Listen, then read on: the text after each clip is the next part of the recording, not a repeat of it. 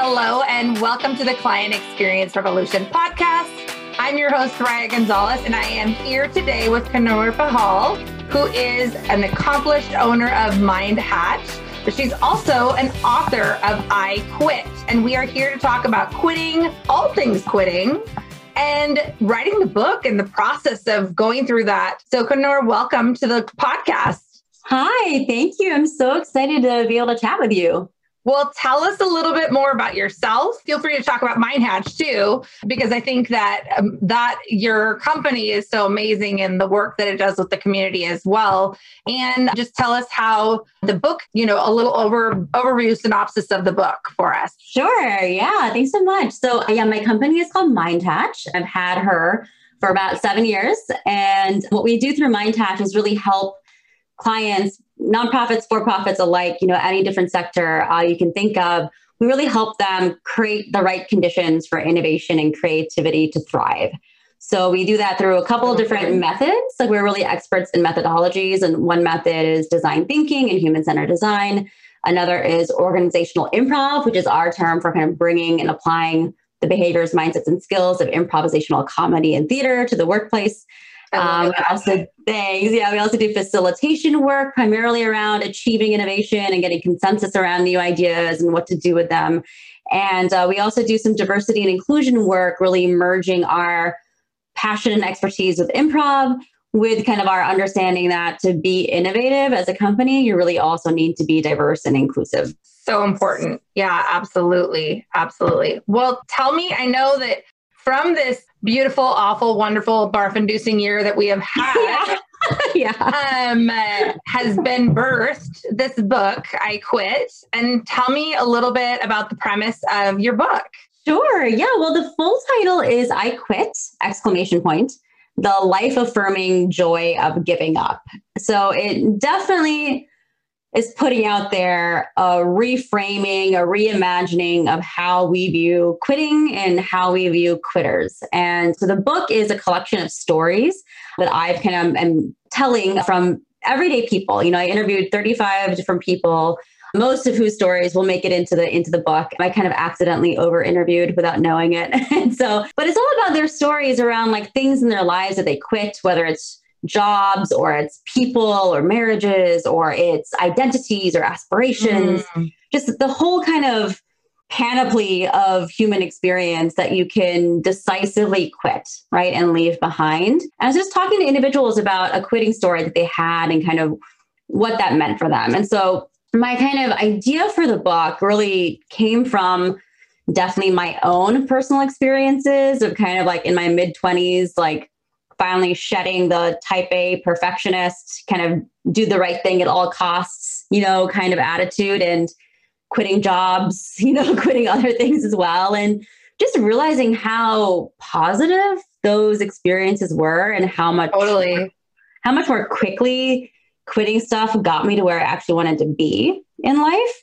And I also realized that a lot of things that I quit, especially the jobs, I quit when I understood that they were like violating my values, right? And so it was always kind of like, okay, this is not right for me. A lot of the people I talked to in the book use this phrase of like no longer serving me, right? This thing was no longer serving me. I think that's kind of like one way of saying like, it was violating my values or, wasn't getting me where I wanted to be. And so it's a collection of stories of people and how they summoned the courage to quit things in their lives themselves. And I really hope it'll be a small kind of offering to the world, to, rethink quitting and really remove the stigma and the shame that our society, and as I've learned others, has placed on quitting. I hadn't even thought of this story before you started saying this, but I'm going to share a story that is from my not so far away past, but I was in a job and I fucking loved this job. Like I knew that it wasn't my forever job because at the time my plan was to become a nurse. And so this was like on the path, but I had never worked so in sync with a team before. I had never had such a positive work environment before. I had never felt so just loved, like, and it was specifically with the coworkers that I was working with. And the leadership asked me to do something that was like a gray area. I said, I'm uncomfortable with that. I feel that is not like, I mean, it was one of those where you could kind of see it either way, but for me, it was hitting like not within the realm of what was, I worked in healthcare. So it was like something that was not in the realm of like what I was authorized to do. And so I had a meeting first with the manager and I said, listen, this is what's happening. I don't feel comfortable with that. So I'm not going to do that because I don't feel that that's within the scope of what I should be doing. And I don't think it's in the best interest of our patients. And, so I am going to decline. Thank you.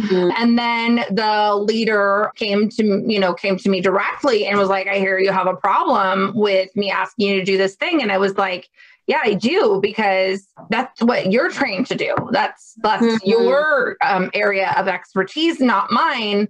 And like, I'm here to support you and I love my job, but I feel like that's crossing a line that I'm not comfortable with. And he was like, well, this is the way that it's going to be. And then I knew from that moment on that I had to leave. So I did leave that job. I mean, I started looking right away and I mourned. I mean, like I bawled for probably because I went into a job that was horrible. I mean, horrible.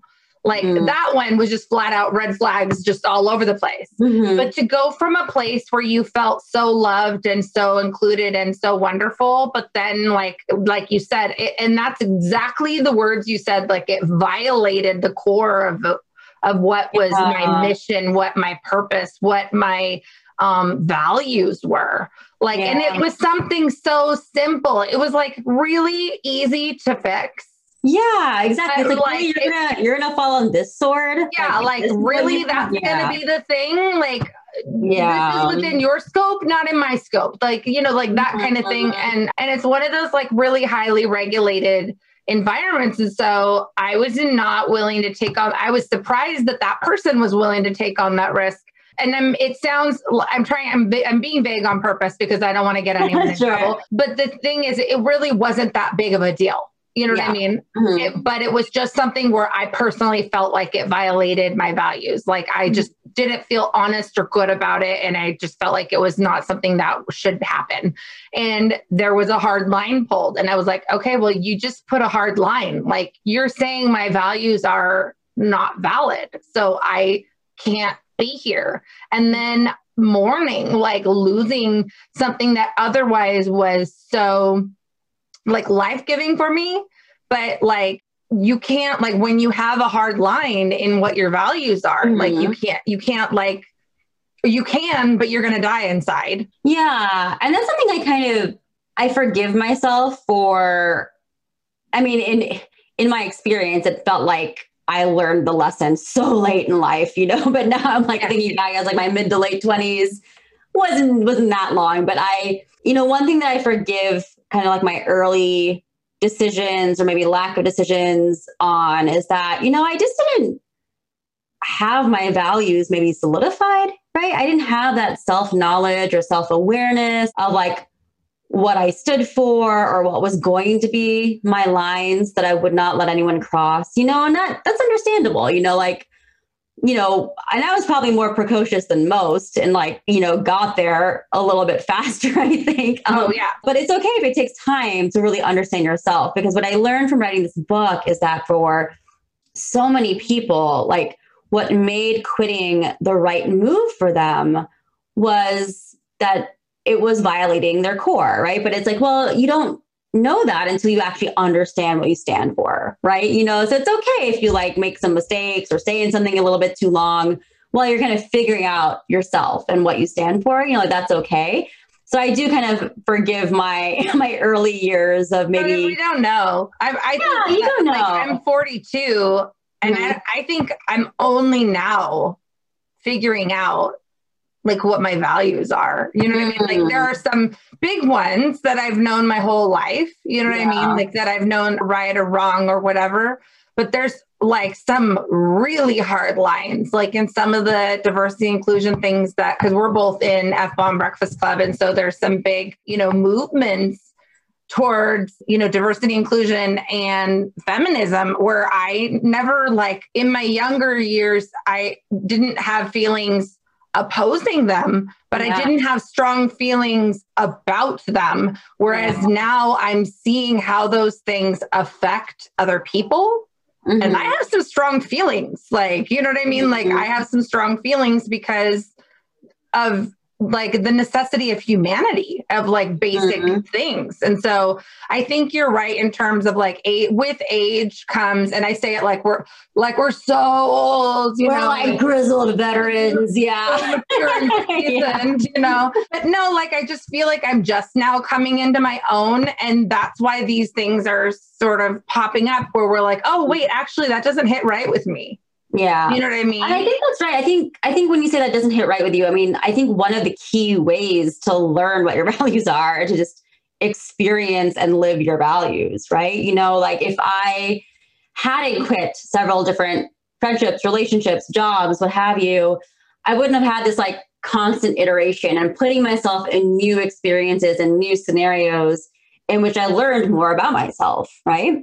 And I just think about, I used to work at Deloitte Consulting, and I loved it for the vast majority of my time. It was really like positive move after like the first job out of grad school that I quit, which was awful. But I went to Deloitte as like what was called an experienced hire. So I wasn't hired like right out of undergrad, but I worked alongside with and was friends with quite a few people who had joined the company right out of undergrad. They were recruited right out of undergrad. And now it was like 8, 9, 10 years later.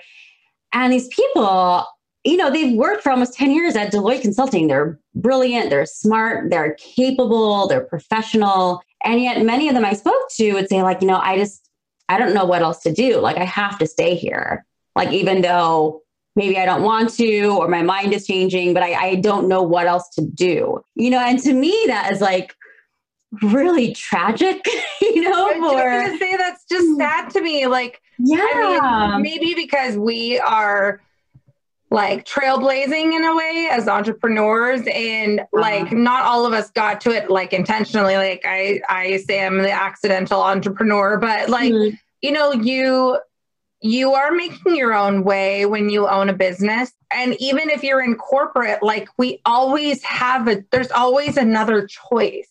Yeah. There's always another choice. It may not look exactly the way you want it or come in the package that you want it or have all the bells and whistles that you want it to have, but it could be the stepping stone to what you do want. You know what I mean? And so it's sad when you mentioned the word choice. And that is something that I really took away from writing this book, but also inspired the book, which is that like, quitting is a choice, but so is not quitting, so true. Like not quitting is also an active choice, and like you need to kind of recognize that, and why is that choice safer or less risky than quitting or making a pivot or switching things up, And so I think it's something that we kind of have let ourselves get fooled into thinking there's safety in inaction, right? Where that is actually still a choice that you are making. Yeah, absolutely. I've told this story of this moment where I felt so lost in the very, very inception days of my business. I really didn't even know what my business was. I just had gotten a business license because I was doing admin work for friends and I'd gotten fired from a job. And so I was like, well, I don't want to get Venmo payments in my bank account and get audited and then have them where these come from. So I got a business license. So that's how I became a business owner. So I remember standing in this like amazing office in downtown Bellevue and just looking out at like this night view and then just being like, what the hell am I doing? Like, what am I doing? Like, what am I even doing? And then suddenly just this little tiny voice within saying, just stay. Like basically like hang on for the ride. Like stay. And there's been so many times since then where I've wanted to quit and that would have been a choice. Yeah. You know what I mean? And it could have been the right choice. It could have been the wrong choice. But for me, I think the bolder and the more challenging choice for me, because I'm not naturally a risk taker, is to just push through my fear and and I'm quitting my fear when I do that. You know what I mean? Like I'm quitting my desire to quit. Like, you know, and I've seen myself when I commit, I want to quit. Like immediately, like I'll say, I'm going to do this thing and I want to quit, like immediately. And so when you say like not quitting is also a form of quitting, it's like true. It's just like, it's also a decision. It's, you know what I mean? It's like, it's very interesting, you know, the thought process that goes in that, when people may think like from a moral standpoint or like, oh, we're better because we stuck around in whatever scenario that might be. That actually isn't true. You know what I mean? Like there's a whole bunch of sliding door moments that could happen here. You're missing, you know what I mean? Like, and so I guess like what I loved about the concept that I understood from your book was like just the openness for possibility, you know, the space for possibility. Yeah, you hit the nail on the head. I think that was something. So I went into writing this book, of course, having my own opinions on quitting, them being very positive, right? But obviously through interviewing over 30 people, I kind of continued to like learn some things about quitting. And one of the things that I wasn't expecting, but like many people I interviewed did mention exactly that, this notion of like possibilities, you know, that in their story, like the fact that they quit that thing, they were surprised themselves to learn that it just created more space and room for like other things to come into their lives.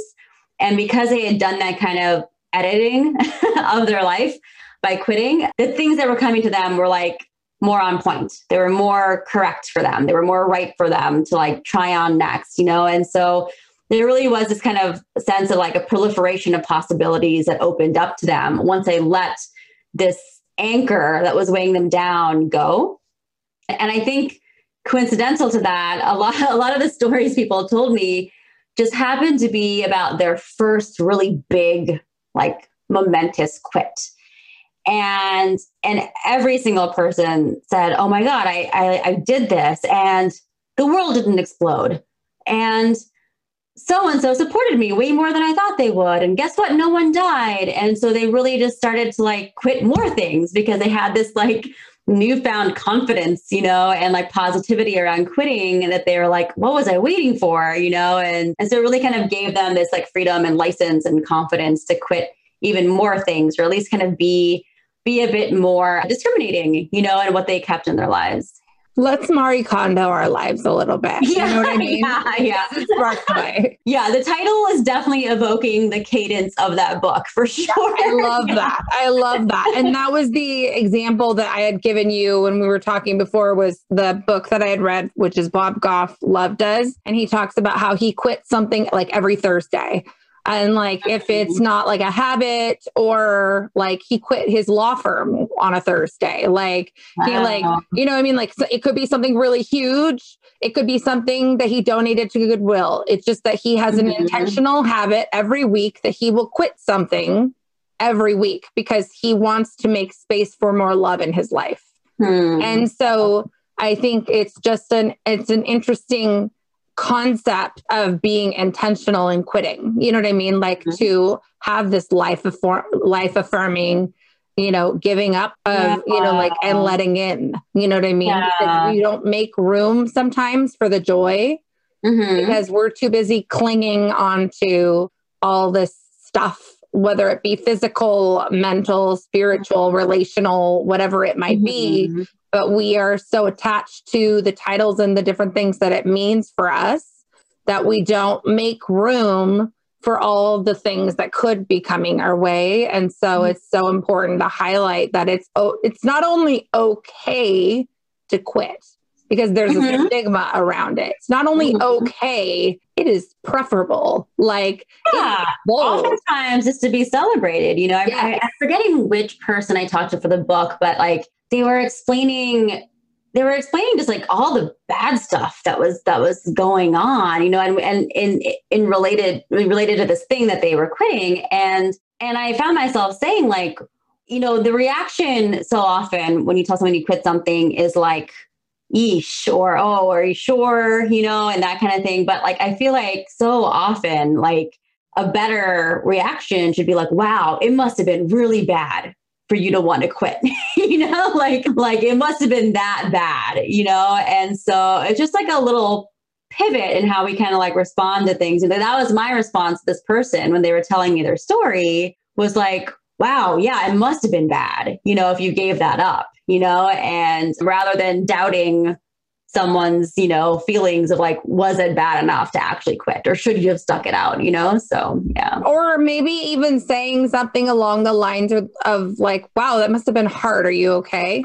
Yeah. Like, how are you, how's that? How are you feeling after that? You know what I mean? Like, you don't know. Maybe they're like, fucking hallelujah. You know what I mean? Like, yeah. Saying like, this is amazing. Or, I was just thinking like of two very obvious examples, like divorce for some people is a horrific process. For some people is an amazing, liberating process. You know what I mean? And then like addiction, for most people, that is like a lifelong just quitting continually daily. You know what I mean? Always in continually dealing with that process. And so when somebody says like, oh, I quit my marriage, you know what I mean? Instead of being like, oh God, you know what I mean? Or whatever, just be like, oh, how's that? How are you doing? Like, is this a good thing? Or are we, you know what I mean? Like, or, do you need any support? Or, like, how about that? Like, or if someone said, like, I'm clean, like just instead of doubting, just being like, hallelujah, like, that's amazing. Yeah. How can I support you? You know what I mean? Celebrating people who are making active choices. Absolutely. Yeah. I love that. What was the most surprising quit that you found in your book? What was the most surprising one? You mean in terms of like what they quit or anything? Like if you maybe they teed up the story and you thought it was going one way and then it like took a turn or like maybe it was like an oddball thing, like something that you would have never thought would have ended up being in the list. That kind of thing. Yeah. So I set out to kind of find things that were going to be obviously compelling emotionally, like talking to someone who quit their marriage, right? Or I talked to someone who quit heroin.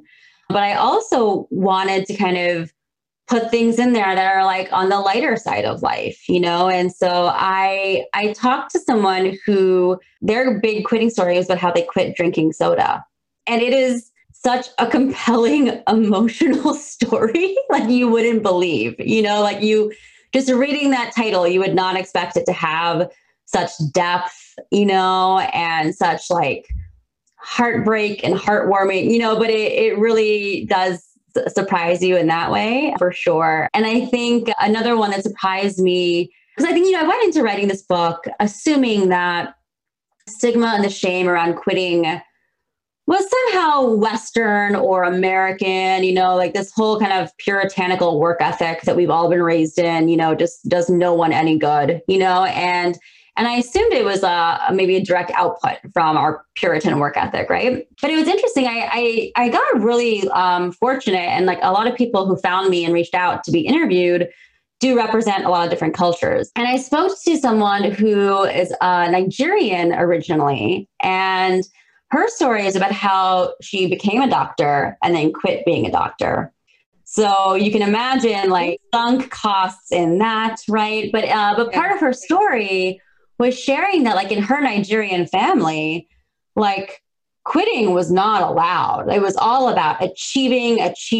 She was also the eldest and the most achieving. So it was really setting the tone for the family. But in her family, basically the saying was that, quitting is for Americans. Like that's what Americans do. Like we don't quit, So, I mean, they're not all wrong, but right. I mean, it is interesting though, but I mean, none of it is incorrect. It was just really fascinating to hear, like here, I thought this was like an American thing, the stigma around quitting. But then, no, it also exists in Nigerian culture. And also they think that Americans don't have stigma or shame around quitting, and so that was really interesting and surprising. And it really kind of, that plus talking to people from other, cultures made me think like, wow, this quitting thing is like global, the stigma, the shame around it, it exists everywhere pretty much. Yeah. Well, and the interesting dichotomy too, that one culture would assume that another culture has a stigma or not stigma around it. You know what I mean? Like they would think that we're totally cool with it when in fact our society is like, there's so much shame around it. Totally. So much shame. And another thing that really came out during writing the book, which I'm going to apply this lens to, this Nigerian woman and her family's take on like quitting is for Americans.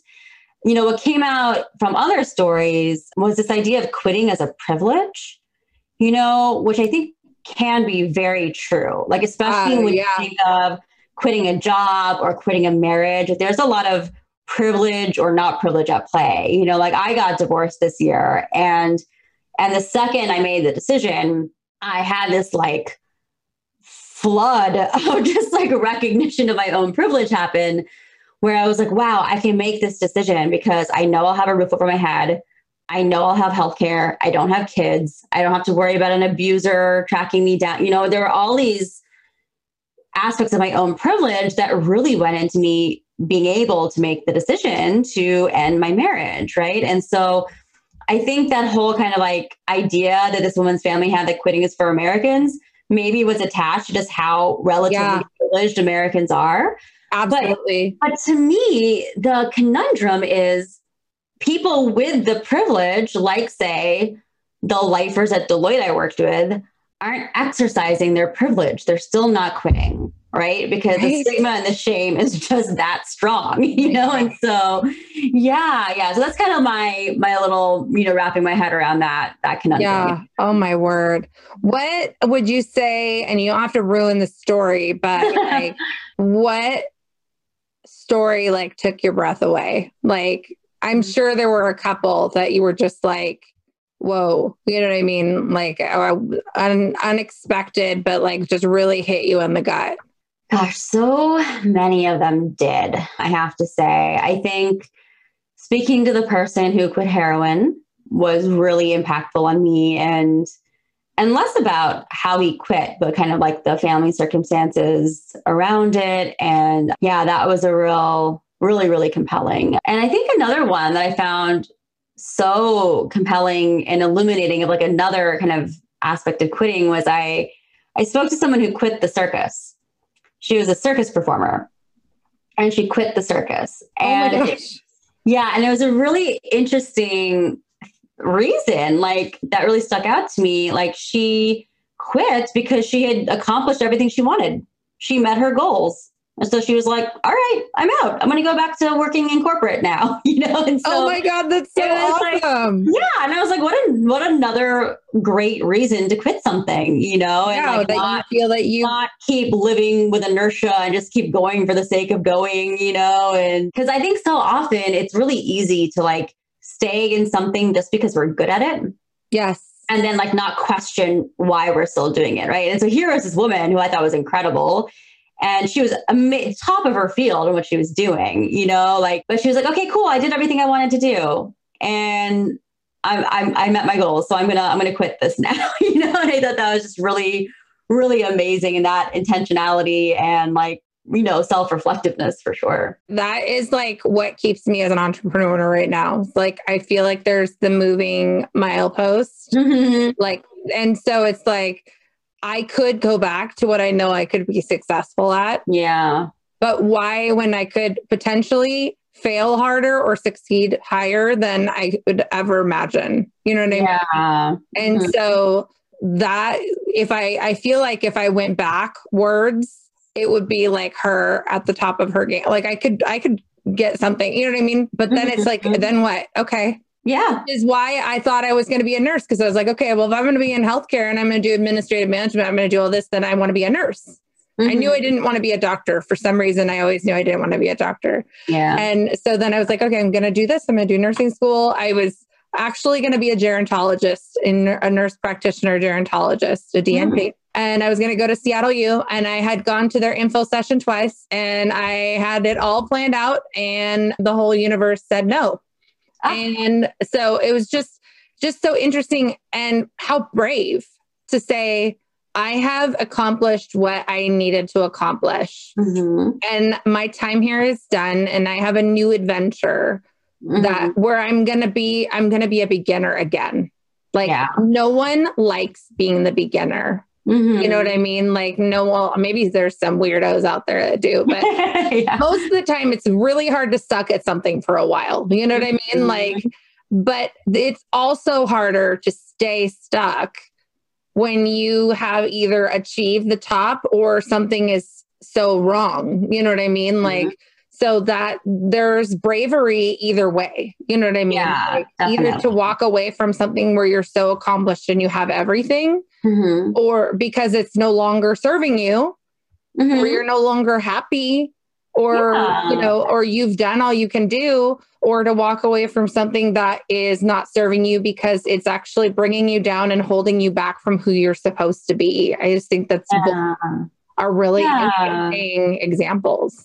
Yeah. And it's all about trade-offs. Just something I directly ask every person I interviewed. It was, what were the trade-offs that you accepted by giving this up, and even though they don't have any regrets, if anything, the only regret is that people have is that they didn't quit earlier. It took them so long.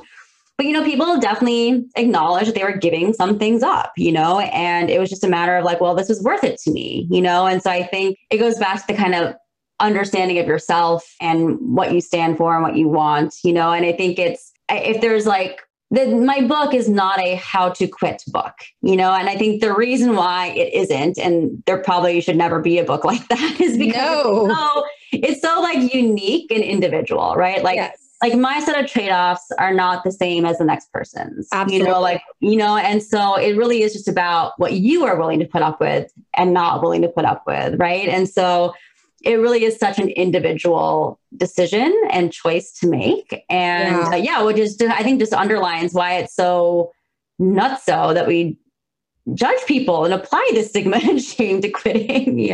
Also, butt the fuck out, people. You know what I mean? Like, it doesn't affect you. Let's like just assume that like my guts are good and say, wow, it must have been worth it. Absolutely. Well, what have you learned? Like, what would you say that for you personally has been like the takeaways that have really affected you personally in your own journey from the process of writing the book? Definitely just going back to that whole kind of like understanding yourself and what you stand for, and not apologizing for living your values. Right. I think I love that. I write about in the introduction, this idea of like, I list out all of my quit. And in kind of looking at the things that I've quit in my life, I'm very proud of it, and what it tells me about myself is that I'm not someone who's going to live their life with inertia. I'm not just going to plod along and not make a choice, and that kind of thing. And so I think what I've learned the most is that one, that my hunch that I had for so many years was right. That I couldn't have been the only one out there who felt really good about quitting things, and who wanted to like reframe it. And then, I think just kind of what I learned was just that it's such a unique and individual experience and choice that it doesn't deserve the stigma and the shame. Like, so much about quitting is making forward momentum and making progress in your life, and it has this connotation of failure or stasis, or like the absence of something, when really for a lot of people, it's like you're moving more quickly toward something. Yeah, absolutely. Well, I normally ask this question differently, but I feel prompted to ask it this way. And that is, if there's somebody out there who's thinking about quitting something or who has recently quit something and they're really struggling with it, what piece of advice would you give them that maybe is something pulled from the awesomeness that you've witnessed with all of these people who have had good results from letting go? What piece of advice would you have for that person who's either thinking or who has recently quit something that they're struggling with? Yeah, I would say think back to the reasons why you want to quit or why you did quit.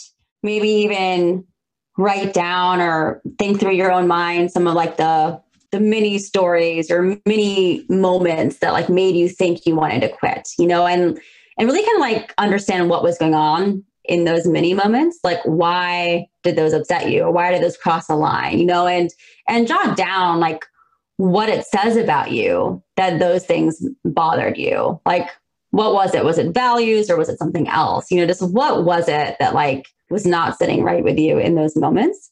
And maybe look at that list and say, okay, which of these are my non-negotiables, right? You know, like what can I absolutely under any circumstances not live with? Right. And what can I live with, right? And really just examine what your own trade-offs are, right? And so I think that's something I would encourage anyone to do, especially when they're thinking about quitting. But also I think there's a lot of value in kind of reflecting back on your past quitting stories, you know, and just kind of understanding what they say about you.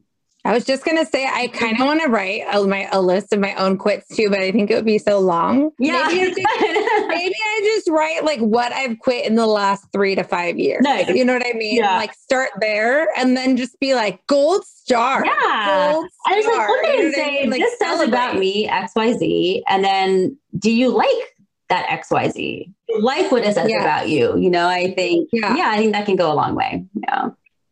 That's awesome. Well, the last question I ask every guest is, what is the best piece of advice that's ever been given to you? And this could be something not related to the topic at all. And it can be from any source, a person, place, thing. You could have read it. It could have been something you saw on Schitt's Creek. It could be like whatever, you know what I mean? Like, what's something that you've heard before or been told that really sits with you as a piece of wisdom? Yeah. So I want to share 2, if that's okay. So one piece of advice that I was actually given was my first job after grad school. One of the, you know, more senior junior people there, who he'd been there for a few years, he told me, Kunor, just be careful what you're good at here. Because he said, because I think this poor guy's story was that he happened to be very good at writing. And so he was just asked time and time again, by team after team to like write their proposals when that wasn't his job, you know? And so he was kind of like, just kind of be careful what you let people know you're good at and make sure what people know you're good at is what you also want to do, I think was the subtext to that. And so I think that's pretty good advice for anyone. And then the second thing I'd share is something that I wish I had been told. I wish I had been told this probably in high school or maybe even college, but I wish I had been told that hard work doesn't always pay off. So true. And I don't mean that in like a nihilistic, the world is terrible, nothing matters kind of way. Right. I mean that in like a really kind of positive sense. You know, like I think I spent, maybe even wasted a lot of years, like I said earlier in our conversation, like doing the right thing, you know, like trying to be good at everything because that's how you get a good GPA and that's how you get into law school. And, you know, and it's kind of like working hard for like the wrong reasons, you know? And I think I wish I had understood at an earlier age what I learned, oh man, day one in the workforce when you're a woman and a woman of color, which is that you do not work in a meritocracy at all. And that is so true. Hard work does not always pay off. And so I think the lesson there is, so you may as well work hard at what you love.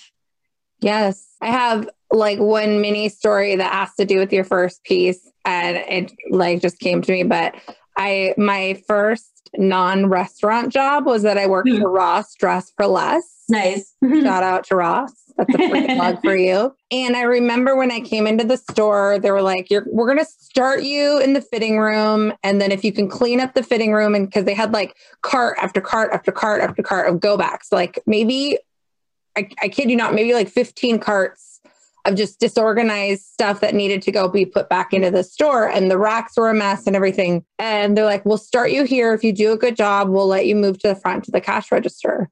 And I was like, okay, whatever I need to do. So I like like within, I mean, it took a while because it was like this never ending process, but within a reasonable period of time, I had it all ship shape. And then I was like, okay, I'm ready to move on to something else. So they're like, no, well, who's going to take care of the fitting room? Yeah. And so I've called this, the fitting room scenario is like a thing with my sister. Like, as my sister she's had many jobs like that where she's so good. They're like, well, then who's going to do that thing? You know what I mean? And that's happened to me in other jobs too. And I'm like, God damn it, that fitting room scenario come back into play. Yeah. Like, because you do what they want you to do. And then you're good at it. So they don't want you to quit that thing to move on to something with growth, because then it won't be as good. Yeah. You get it's just like, it's just like, I'm remembering something that like my brother and we never made our beds growing up. And like I still don't, honestly. I think it's a waste of time. I don't either. It's a waste of time ever. But yeah. But my mom, who is like a very, very tidy, organized, neat person, she did her damnedest to get us to make our bed and our beds. My kind of like 2020 hindsight of it is that I think like my brother and I were just so bad at making our beds that we could like never satisfy our mom. And so she just gave up on us because we were not good at it. We could never make it to her specifications. Got it. So I think we were like maybe strategically bad at making the bed. And so she gave up on us and then we never had to make it again, So like win, yay. Or at least win for my brother and me. So Exactly. Well, thank you so much for joining us on the show. We are going to link everything in the show notes. I know the book is slated, universe willing, to be published and released somewhere in April, correct? End of April. End of April. So please be looking for the book. Buy the book because this woman is amazing and it will enrich your life. And we can all use just encouraging stories of how people have empowered themselves to propel themselves forward. And this is definitely one that will be on my bookshelf. So I'm excited about that. If you'd like to connect with Kanor about MindHatch or about the book, we will link all of her social media profiles in the show notes, as well as her email. And join us in the Client Experience Revolution podcast group. We hang out there a lot. We network, we have fun, we talk about the podcast. And we just thank you so much every week for joining us for this podcast and look forward to seeing you next time. Bye, Kanor.